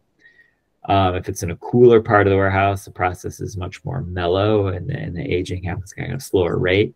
So you got all these different things, happening. So that when it comes time to finally dump the barrel, the liquid is brown because it's absorbed all those sugars and tannins and things from the wood. But you've also had a softening effect, the esterification and the oxidation, all these other things. A lot of people sometimes think that it's just about extraction, or we're just getting these flavors from the wood, but it's like these other things have to happen too. And those other things happen according to different rates and variables. So you'll get, a lot of times in the whiskey world, make a bunch of new make, which all taste identical, and you'll put it in barrels. You'll put these barrels all over a warehouse, in different parts of the warehouse at different temperatures, and you pull them all after 7 years, and you'll taste all those barrels individually, and they can taste very different from each other. Different things have happened. So the barrel has this almost kind of a magic effect. And what whiskey makers do so that they have brand consistency is they're oftentimes then vatting, but they're dumping together to reach a very consistent flavor profile for the product. Or they can put out a thing called a single barrel, which is like a barrel will just stand out and be very unique, and they'll sell it individually. So that's, in a nutshell, how that process works. Oh, just with erudition, you described that process, and it's easily understood by someone like me. And I think it harks back to that balance that you noted, that between the artistic component and the scientific component. It's just amazing to me. Are there any whiskey makers that have tried to replicate the whiskey that might have been produced on our early Allegheny frontier in what was then Western America? Do you know of any, extant recipes? I'm sure they exist from, an 18th century yeoman farmer. And have you ever tried any whiskeys like that? Yeah. So the recipes, as far as the mash bills, because like what portion of the recipe is what grains, are still largely similar. A lot of bourbons are 75% corn and then maybe 5% barley, because malted barley helps introduce an enzyme into the process that helps the fermentation process. And the rest is rye, and the rye is a lot more spicy and vegetal, and that kind of helps offset the sweetness of the corn. So the broad recipes are still very similar. Now on the frontier, you might have had a sweet mash process where you're letting a wild yeast strain take over in whiskey, but that can sometimes go south pretty fast. So something called the sour mash process then was introduced, where you're taking a little bit of the spent mash that had already been fermented, which had a higher acid content, which helped with the fermentation, but also helped with consistency. On the frontier, you're more likely to encounter people doing something called direct fire, stills. Maybe you had green malting. A friend of mine has a distillery in upstate New York called Copper Sea, where he's kind of brought back a lot of these processes that were really lost over time just because they weren't always the most efficient. They were a little more expensive. So they were given up, not because they didn't produce great whiskey, though. They really did. And so at Copper Sea, they brought back a lot of those. So if you seek out those bottles, you can taste something that might not necessarily taste exactly like it did on the frontier. It's a lot better. But he's using processes like they would have at a much smaller scale. So with the craft whiskey movement, you can find a lot more of that. You can find people experimenting in that way. And even the big companies, though, like Buffalo Trace, they have an experimental program, Barrel Warehouse X, where they experiment with different types of woods. And of course, none of that it wasn't always being done on the frontier either. But they're just trying to find stuff that works well and is really cool. And so, yeah, there's a lot more of that going on whiskey these days. It must have been an enjoyable experience as you wrote this book, and were forced by the necessities of the project to try all these different whiskeys and really appreciate them. Though I assume, based on your expertise, that this fondness for whiskey probably preceded the book that you wrote. So tell me, what is the origin of your fondness for this libation? Yeah, I was never actually a big drinker when I was younger, and I was in the military after college. And, you know, there'd be social evenings on the base, you know, Friday after work. Yeah, and I noticed I was in the Air Force. A lot of folks had done time in Germany, you know, and basically they were into beer. And you just want to have something in your hand. And there's something attractive about American whiskey because not a lot of people were drinking it back then. It hadn't quite gone through the renaissance it's gone through in recent years. So it was kind of unique. It was something that was my own. I felt like it was my own. And I just liked the flavor. And I was also cheap. And it was like at that point, a really good deal.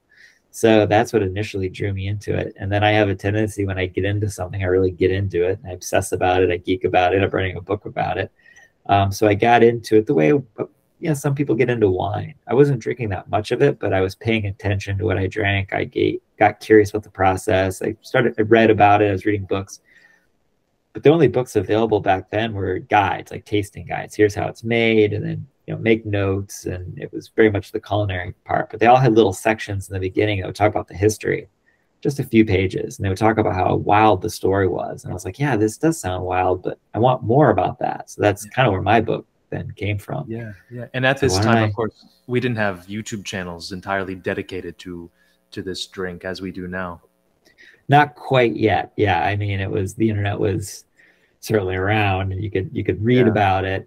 So, you know, there's a lot of great resources there and chat groups and stuff where you would learn more, and you could really go down the rabbit holes. But I wanted to put all that together into a book that had widely popular appeal. It was one of these popular histories, and, you know, one of the nicer compliments, because it's my first book, and so I have some issues with how it's written. Like, I wish I could have written it better, but it's my best-selling book so far. Popular subject. Is a lot of people are like, you know, I don't drink, but I really like this book because it uses this really interesting topic to explore something much bigger.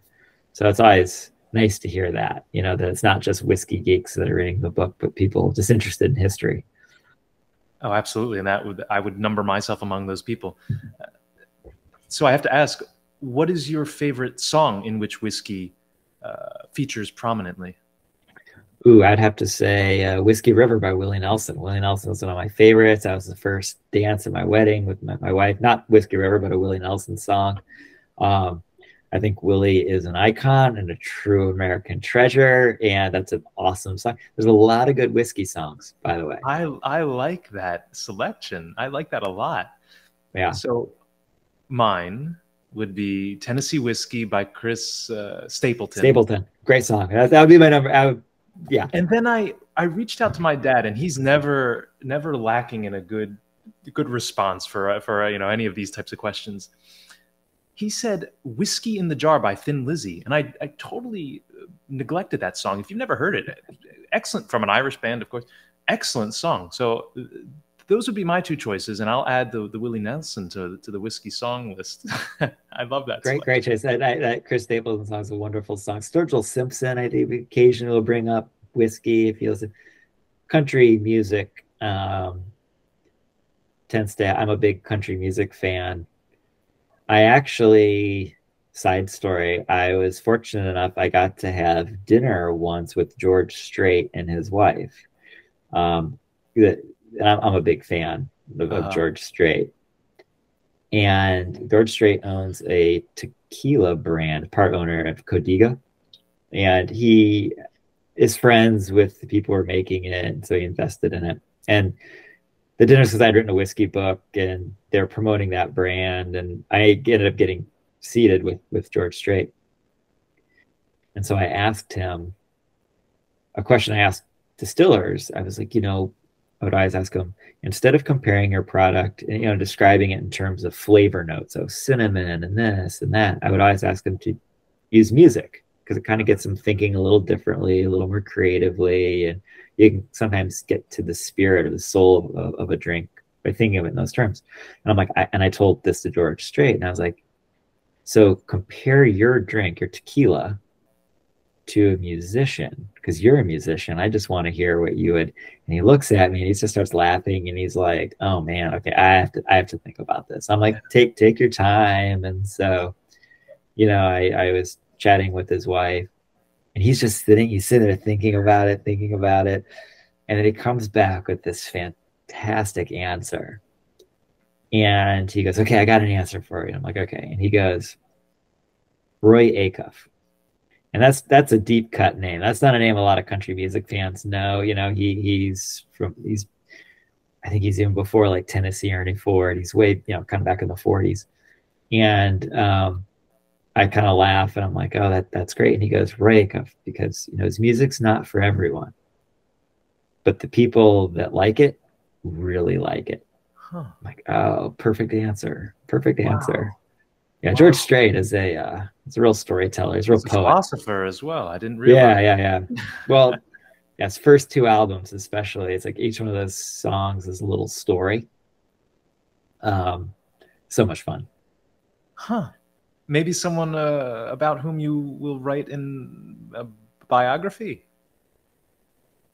Oh, I don't know about that. That would be a fun one though, right? Just to hang out. To drink whiskey or tequila. I'm sorry, tequila. And maybe a little whiskey together and to interview him and explore his life. What an interesting figure and what a great answer. Now, on that point, you sort of disclosed to us how you go about your writing process, but you've had such a diverse array of interests, from whiskey to cartoons and animations to Peter Freuchen. I don't know, to what do you attribute your curiosity, and how does that lead you to know that this is a fertile subject to develop into a full-fledged book? For me, it always comes down to I'll get interested in something and then I'll think, oh, this is interesting. I want to read more about it. I want to read a book. And then I fail to find a book that's exactly what I wanted to read. You know, it's something that is, you know, doesn't always go into the weeds. That's a little bit more, you know, takes a 10,000-foot view, not a 30,000-foot view, but not a 1,000-foot view, you know, because with all these topics, especially whiskey, especially cartoons, you know, you'll have a kind of person who's a very devoted enthusiast. And sometimes they can sometimes be a little wary of my books because it's like, it doesn't go down all the rabbit holes and all the arguments that, you know, people who are really nerdy about a topic. I say that with love, nerdy. A lot of times they want to play king of the hill, like I know more than you do, and it's just about this very obscure knowledge, and that's just losing readers like left and right. And I'm like, you want to take these topics that you realize are niche-y, but they do have broad appeal because they touch on larger universal themes, and so let's bring it in that form to hopefully a bigger audience. And you know, with animation, there are some wonderful books on animation, on the history of it, but they all tend to be a little more like reference books or a little more niche-y. They're taught in classrooms. They converge on academic.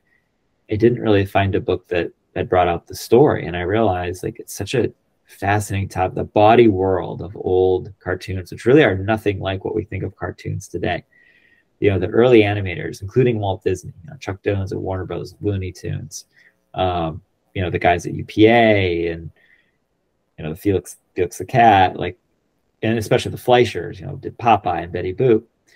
They really had a lot more. Their souls are much more in line with what we think of today as stand-up comics. People like, you know, Dave Chappelle or Joan Rivers, you know, icons like that. You know, they were pressing against polite society's conventions, and you know, they were speaking truth to power in their way, and they were really funny, and they could be dirty, and it was, you know, politically incorrect, but not just for the sake of, you know, upsetting people, but because there was some kind of truth lodged in there somewhere that people, you know, maybe an uncomfortable truth that people kind of want to look away from.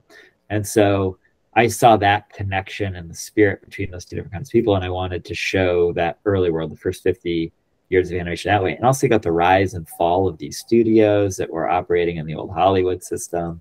It's such an American story. It's a business story, but it's also a story of creativity, of artists, you know, but there's a conflict with business, you know, like they're trying to earn a living, you know, making their art. So it was a really cool story that way.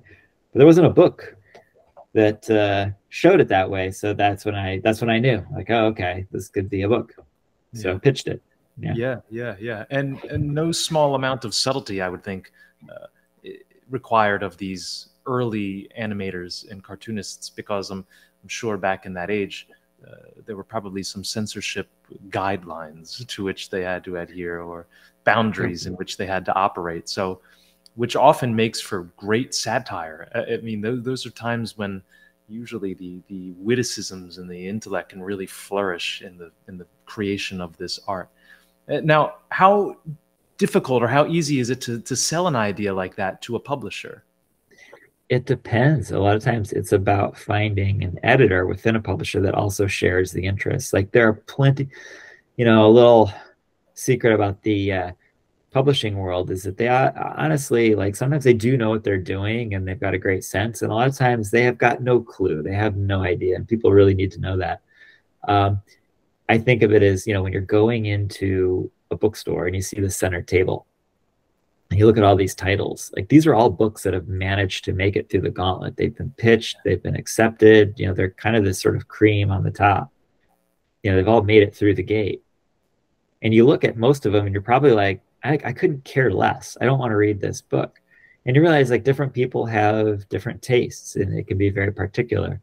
So when you're pitching a book, you really hope that there's an editor who also has an interest, because even though there might be an audience for a book, the big question for the publisher is there an audience for this and can we reach them?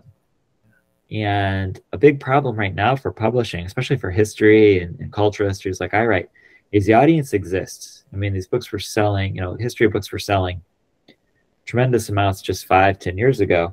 Right now, history is one of the categories that's truly under fire. It's just not selling. Big authors are coming out with these books, and they're really not selling. I think the audience exists, but the publishing industry, because of a lot of technological changes, is now failing to reach them. The publishing industry doesn't really market on its own. It relies on review coverage. But, you know, we've all heard stories of news deserts. You know, as newspapers shutter, you get outlets like mid-sized regional papers like the Chicago Tribune or the Denver Post-Gazette. A lot of papers like that, you know, don't have book reviewers anymore. So the word's just not getting out. They're not reaching audiences, and more people are online. And just the culture of online, it's fast and furious. It's easy to lose stuff in the rush. There's just too much noise. So all the time now I'm seeing books. I'm hearing about books years after they've come out. And I'm like, why didn't I hear about this when it came out? It sounds like a great title. So we're in a new ecosystem where the kind of books that are selling, you're seeing a lot of celebrity memoirs, not to knock them, but I think that a celebrity's name just cuts through the noise. Those books didn't sell 10 years ago. They just weren't selling.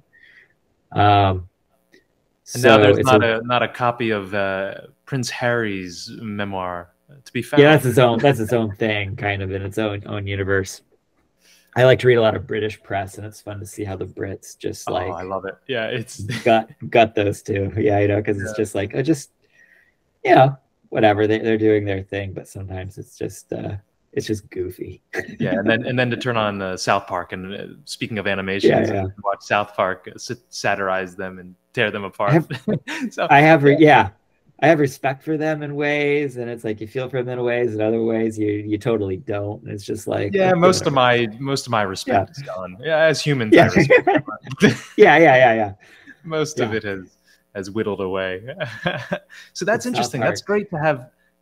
South Park's amazing, and again, continuing on a long line of politically incorrect cartoons that have been just absolutely amazing. South Park picks up the gauntlet in a lot of ways. So cartoons, I write in the book, after television immediately became a kids thing. They were never a kids thing before. They were in theaters, you know, dark theaters. Adults watched them. They were very adult. I read the summary of your book, and I was astonished to know that. It makes perfect sense, though. It was originally directed toward adult audiences, these cartoons were. And today we just simply associate them with Saturday morning kind of quirky little shows like you know your Looney Tunes, but back then it was a totally different audience. and my book gets into that where it's like, well, suddenly they're playing in living rooms now, and the revenue isn't from a ticket like it was in the theater. It's coming from advertisers. They want to have a say.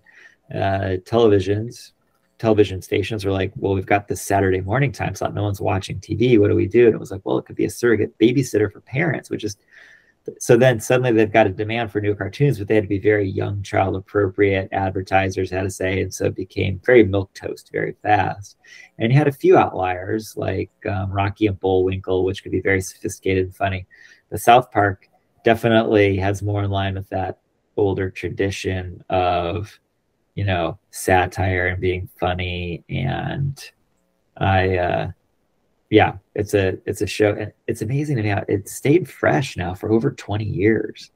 I mean, it's evergreen. It still hits hard. You watch the older it's episodes. Evergreen. I mean, it's a timeless, immortal show. And you know, what is it? Trey Stone and Matt Parker are the names of the creators. I mean, they're absolutely genius, and I so appreciate the rapidity with which they're able to absorb whatever's happening, usually politically or culturally, and to integrate that into their episodes, you know, that are released weekly.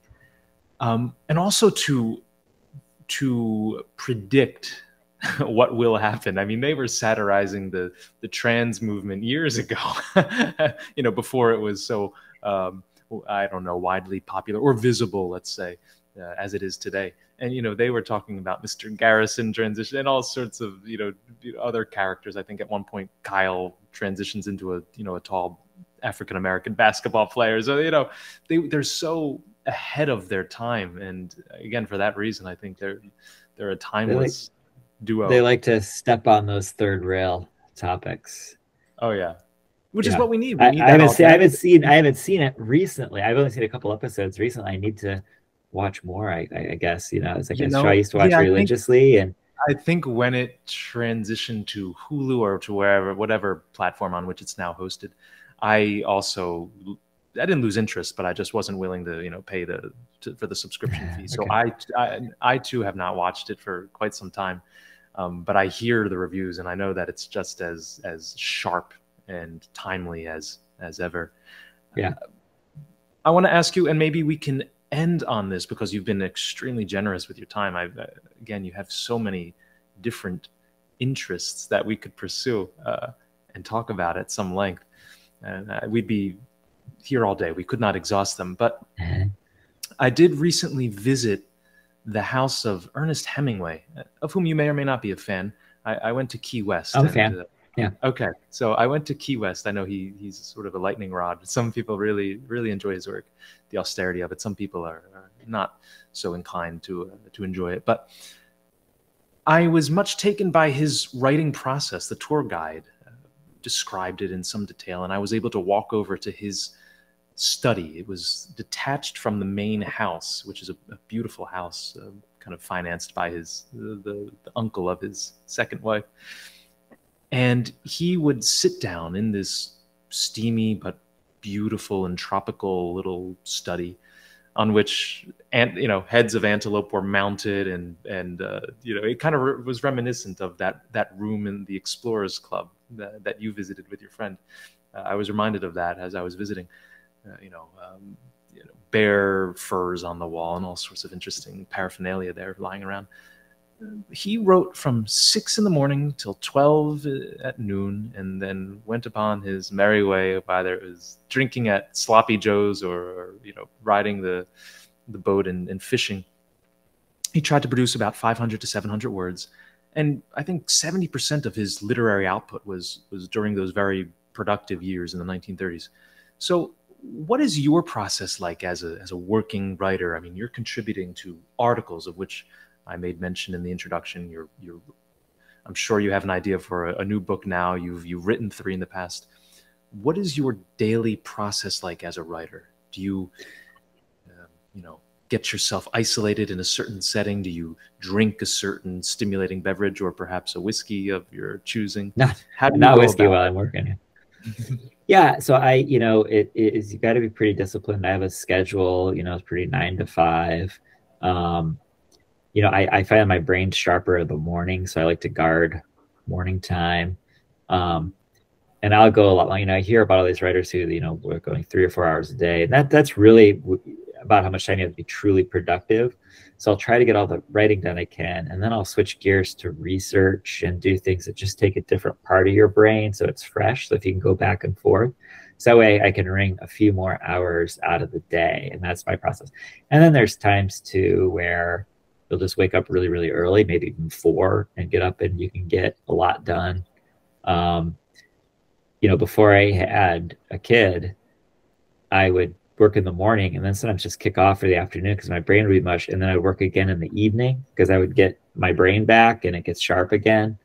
With the kid now, I've got to be much more organized in the time because you've got bedtime and all that kind of stuff, and you want to spend time with him. And so that changes it. So it's much more 9 to 5 now. And I try to stay very focused and, just organize my day and stay on it. I'll set goals, like let's finish this today and make sure you get at least this done, and then work intensely until it's done. Yeah. Excellent. Excellent. Lessons to be learned from a professional writer and good ones. So your eclectic oeuvre, and I'll end with this question. Your eclectic oeuvre, it thus far includes books on cartoons, as we mentioned, whiskey, and the inimitable Peter Freuchen. To what subject will you dedicate your next book? Where are your interests leading you? That's a good question. I've got a few, which I'm going to keep to myself for now. Broadly speaking, in what realm are you? Some other explorer stories. There's some U.S. history stories. I've got some old movie history stories. Like there's that section of Wanderlust, which is about the making of, and I love those books. I'm a big fan of old movies. I love those books that are, like Goodbye Chinatown. About the making of, or The Long Goodbye, or whatever it's called. About the Chinatown by Sam Wasson. Those kind of books. I've got a few ideas like that. So that's kind of where I'm thinking right now, or perhaps a novel. So these ideas are fermenting, not unlike the whiskey in its casks. Hopefully it doesn't take 20 years. The way some of these great distilled beverages do. Fascinating. So we're obviously going to keep tabs on you, and we'll revisit any of your work. And of course, I encourage everyone to do as I did and pick yourself up a copy of Wanderlust, if only for the jacket. Of course, the literary content is spectacular. It's a great reading experience. I think you'll thoroughly enjoy it on the beach, especially. It's just one of those you can get kind of lost in. Of course, while you're baking in the sun in California or Florida or wherever you are, you'll be transported to a new place in Greenland and inside some igloo. And one more thing I wanted to say, and that's right. Just in reference to our Hamilton-Jefferson point made a little bit earlier, I was reminded by a friend of mine, a physician friend of mine, that his favorite bourbon is Jefferson bourbon. And I don't think there's a Hamilton spirit. So maybe that speaks to the victor in that competition between Jefferson and Hamilton. I don't know what the political... I make that joke in the book. Oh, do you? Like Jefferson, I was like, Hamilton's system really did become the system. It is much more centralized and consolidated, but no one wants to use that image to sell it. They want to use Jefferson. There's a Jefferson's bourbon named after him. I interviewed them when I was writing the book, so it's a funny kind of ironic thing, right? It most certainly is. So but the guy whose philosophy did end up winning out doesn't have the bottle dedicated to him. And Jefferson the other guy on one front, perhaps the more important front, which is the libation. And of course, Hamilton, I think, for better or worse, has mostly won out on the political economic front. So you mentioned that your presence on social media is scant.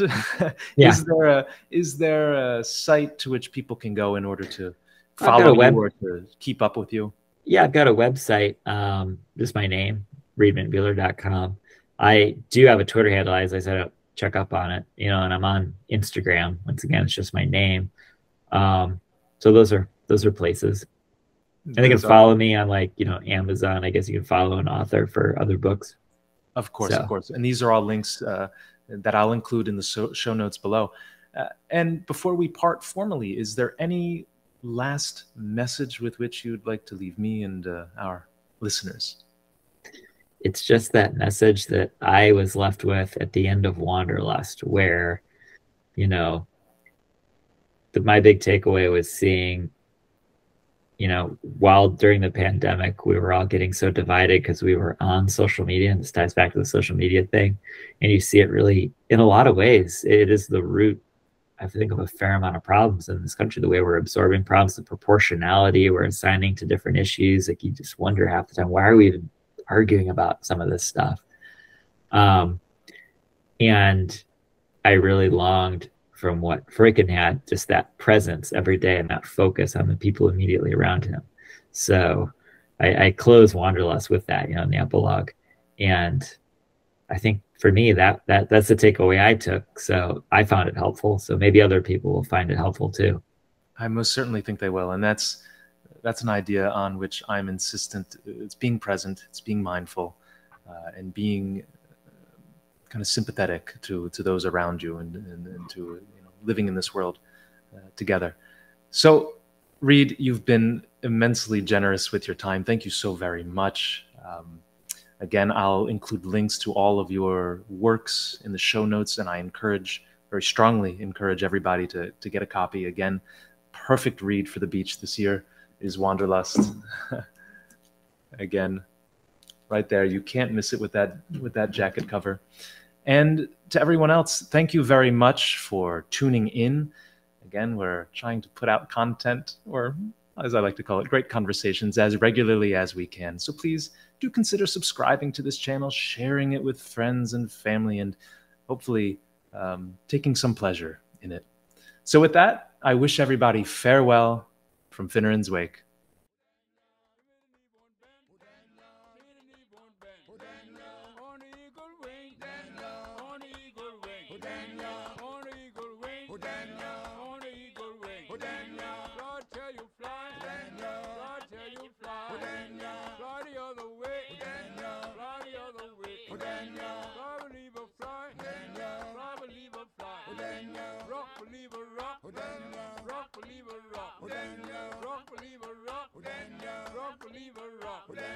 Shout, believer, shout, shout, believer, shout.